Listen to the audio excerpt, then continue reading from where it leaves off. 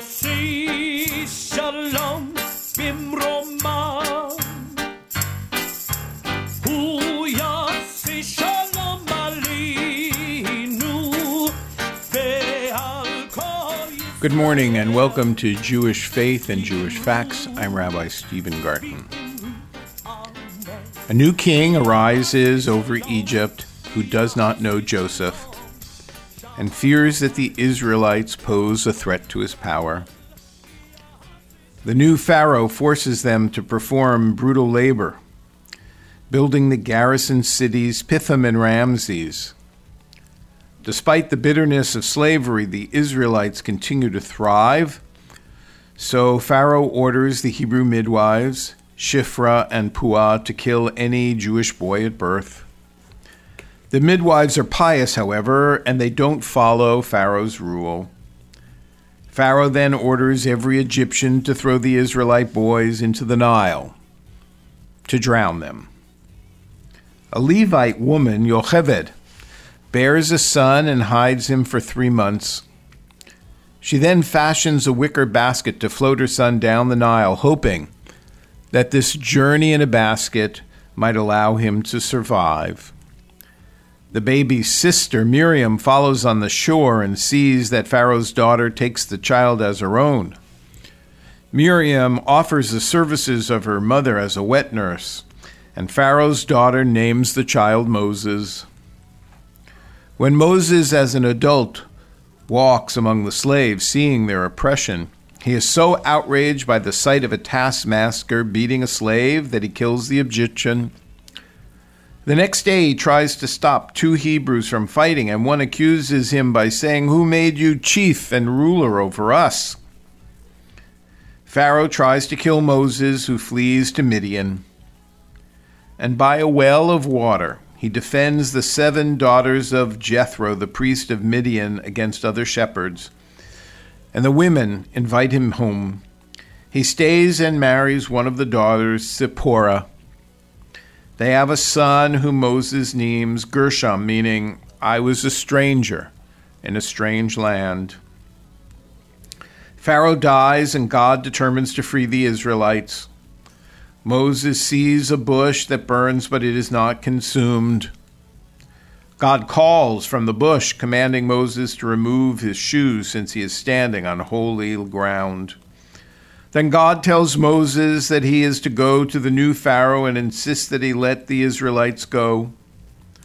To bolster Moses' credibility, God reveals the special divine name, Ehyeh Asher Ehyeh. God instructs Moses to turn his rod into a snake to convince the people of his authenticity.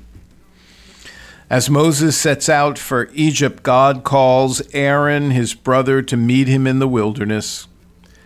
They assemble the elders of Israel and the people who are now convinced to follow Moses.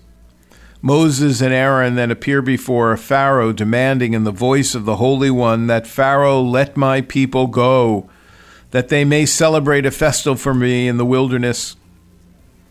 Pharaoh refuses and orders the taskmasters to make the Israelites' labor even more onerous. In those few sentences, you are introduced to the story of Exodus 1 through Exodus 6. Jews throughout the world begin study of the book of Exodus this week. The liturgy calls for a parashah, a weekly section of reading, to be consumed in each and every synagogue until the book of Exodus is completed. The story, at least in part, is known to all of us. Perhaps you've read the book of Exodus. Perhaps you saw the original movie with Charlton Heston. Perhaps you saw the animated version, The Prince of Egypt by Steven Spielberg. Perhaps even you've seen some of the updated versions that have been in the movie theater. Or if you didn't read the original, you read a child's version of the story. The story itself is well known. It's the story of transformation from the family of Abraham, Isaac, and Jacob to the people of Israel. And there are three main characters in this epic story: Moses, Aaron, and Miriam. Brothers and a sister. Who are they? We know so much and we know so little about them. We all have some sense of who Moses is, and we all know what he accomplished. But this morning, I want to chat with you a bit about Miriam, the big sister, the one we know the least about, at least perhaps the one we speak about least. Her roles in the movie and in the animated films are minimum. It seems like her greatest role is to ensure that Moses gets safely into the water and that his basket is discovered by Pharaoh's daughter. You know, the Exodus from Egypt was marked by the leadership of the three children of Amram. That's, we're told, Moses' and Aaron and Miriam's father. And wherever they are mentioned in the Bible or in the writings of the sages, there is a tendency to refer to them as one unit. Different as they were in character and personality and role, the three are inextricably bound together in a way that exceeds the ties of a family or a generation. Each of the three leaders had a particular role to play in the redemption of Israel.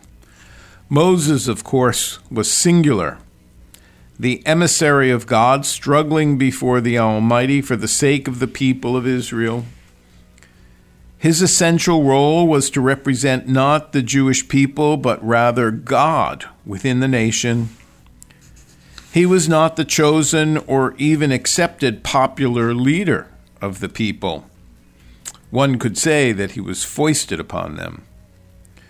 But both Miriam and Aaron, on the other hand, are seen as representatives of the nation, the redeemers acting from within, not from without. They were the leaders of the people in their Egyptian exile, rising from the ranks and preparing Israel to accept the prophecy of Aaron. It is said in the Torah that Miriam and Aaron were prophets in their own right. That is, their vision was not dependent on that of Moses. It becomes apparent, too, that Miriam was the leader prophet of the women of Israel, while Aaron was the leader of the men. This is evident even after the crossing of the Red Sea following the great song, Exodus 15, which Moses sang in honor of all Israel. And Miriam separately organized the women in response to what is known as Shirat Hayam, the Song of the Sea. And the text in Exodus 15:20 says, the women danced with timbrels and sang as they danced. The role of a woman's chorus is a common phenomenon in Middle Eastern culture and may have been even greater antiquity than the male chorus. As in the Song of Deborah, the singing from the book of Judges, the singing of women usually accompanied by timbrels and dancing gave expression to war, battle, and yes, to miracles. Frequently, the song was led by a solo singer who would compose the litany as she went along. The singer was therefore first and foremost a poetess, whose task was to articulate and summarize the historical experience or to arouse the nation to cope with the present or forthcoming challenge. The Song of Miriam is the first instance of such a song in the Bible, and thus indicates that she was not only the sister of Moses and Aaron, but also a leader in her own right. I want to read to you a bit of Shirat Hayam, the Song of Miriam, from Exodus 15. We won't read it in the synagogues until the Shabbat of February 11th, but you get a flavor. So this is Shirat Hayam. When Moses and the Israelites sang this song to God, they said, I will sing to God, for God is highly exalted. He has thrown the horse and its rider into the sea. God is my strength and my song. He has become my salvation. This is my God, and I will praise him, my father's God, and I will exalt him. God is a warrior. Yahweh is his name. He threw Pharaoh's chariots and his army into the sea. The elite of his officers were drowned in the Red Sea. The floods covered them. They sank to the depths like a stone. God, your right hand is glorious in power. God, your right hand shattered the enemy. I'm just going to skip to verse 11. God, who will like you among the gods? Who is like you, glorious in holiness, revered with praises, performing wonders? You stretched out your right hand, and the earth swallowed them. You will lead the people you have redeemed with your faithful love. You will guide them to your holy dwelling with all your strength. And then finally it ends. You will bring them in and plant them on the mountain of your possession. Lord, you have prepared the place for your dwelling. Lord, your hands have established the sanctuary. God will reign forever and ever. Now, there is verse 20. Then Miriam, the prophetess, Aaron's sister, took a tambourine in her hand, and all the women followed her with tambourines and dancing. And Miriam sang to them, Sing to the Lord, Shiru Ladonai. For God is highly exalted. He has thrown the horse and the rider into the sea. The first poem in the entire Torah. You can tell the song of Miriam is the first instance of such a song in the Bible, and it indicates the power that she had as a leader. The sages pointed out the special gifts associated with each of the redeemers on the journey to Canaan. Manna is what Moses gave the people. Clouds of glory is what Aaron offered the people. And a well of water, the sages tell us, was what Miriam offered to the people in the desert. Hence the persistent tradition of the sages regarding Miriam's well, which according to rabbinic lore is a wandering well. In Talmudic times, for instance, it was said that Miriam's well could be found in the Mediterranean Sea and seen from the heights of Mount Carmel. In other generations, it was said that the well was in the Sea of Galilee. Many contemporary commentaries and legends throughout the Jewish history have told of us striking Miriam's well as a source of water, as a miracle-working spring, which appears as a fountain of healing and redemption, and then vanishes. Beyond the national role of Miriam and her place as a leader and a prophetess of her generation, if that were not enough, in the text she is primarily the sister of Aaron and even more so of Moses. According to the Torah, she is the big sister of the family, and as such was naturally in charge of all the younger children. Even in the biblical description of her family relations, one may perceive the special attitude of her older brother and the feeling of responsibility toward their younger brothers. One senses it is not only when baby Moses was placed in the ark, but even over 80 years later, when Miriam and Aaron were speaking against Moses and were rebuked by God for their arrogance, it seems that Miriam never got quite over being the older sisters. Let me read to you that interesting passage from Numbers. You may know it already as readers of sacred scripture, but just to remind you of this fascinating episode. Yes, this is Numbers 12, in which Miriam and Aaron rebel. Miriam and Aaron criticized Moses because of the Cushite woman he married. There seems to be a second wife after Zipporah. They said, "Does God speak only through Moses? Does he not also speak through us?" And God heard it. Moses was a very humble man, more so than any man on the face of the earth. Suddenly God said to Moses, Aaron, and Miriam, "You three come out to the tent of meeting." So the three of them went out. Then the Lord descended in a pillar of cloud, stood at the entrance of the tent, and summoned Aaron and Miriam. When the two of them came forward, he said, "Listen to what I say. If there is a prophet among you from the Lord, I will make myself known to him in a vision. I speak with him in a dream. Not so my servant Moses. He is faithful in all my household. I speak with him directly, openly, and not in riddles. He sees the form of the Lord. And so why were you not afraid to speak against my servant Moses?" The Lord's anger burned against them, and he left. And as the cloud moved away from the tent, Miriam's skin suddenly became diseased, white as snow. When Aaron turned to her, he saw that she was diseased and said to Moses, "My Lord, please don't hold against us the sin we have foolishly committed. Please don't let her be like a dead baby whose flesh is half eaten away when he comes out of his mother's womb." And Moses said, "God, please heal her." And so the episode ends.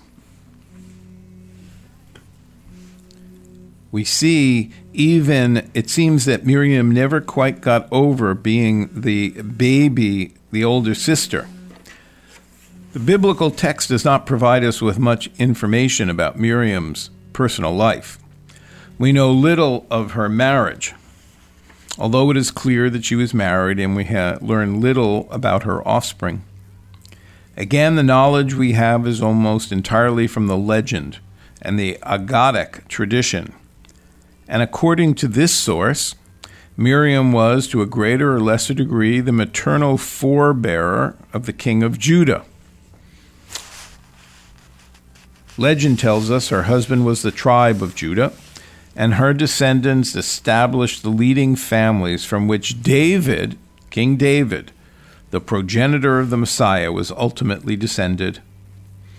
According to the same tradition, Moses, Aaron, and Miriam bear the three crowns upon which Israel is blessed: the crown of prophecy, which is Moses, the crown of priesthood, which is Aaron's, and the crown of kingship, which is Miriam.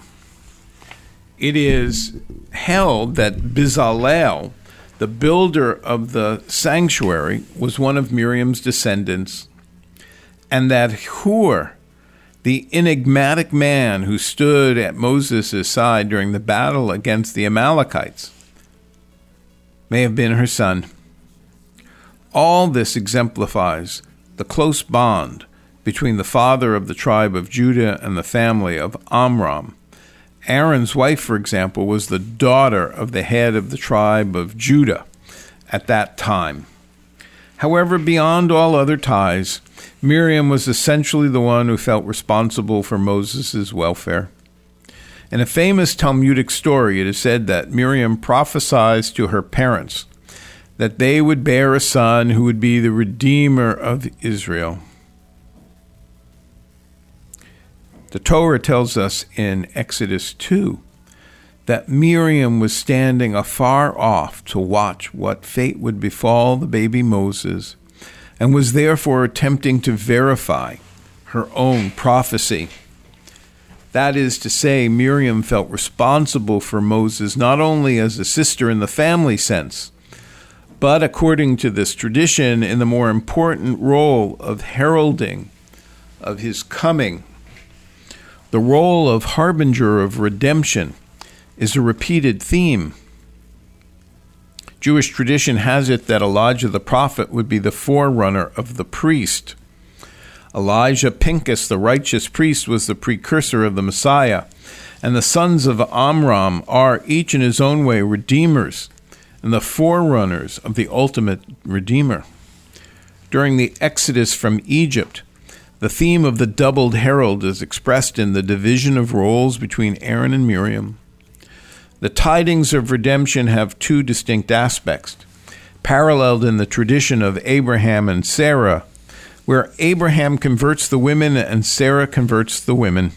Abraham converts the men and Sarah converts the women. More than once, the sages have pointed out that in almost everything concerning the Exodus from Egypt, it is the men who seem to follow after the women, both in leaving Egypt and receiving and submitting to the law. This recognition of the special role of women in Exodus in stimulating and inspiring the men appears in several places in the Midrash. And the tradition that the women did not participate in the sin of the golden calf persisted for many generations. For this reason, women were accorded their own festival, according to the sages, the new moon, which was not celebrated by the men, and at which time they abstained from work. Indeed, in certain communities, the tradition continues today, at least in regard to some labor.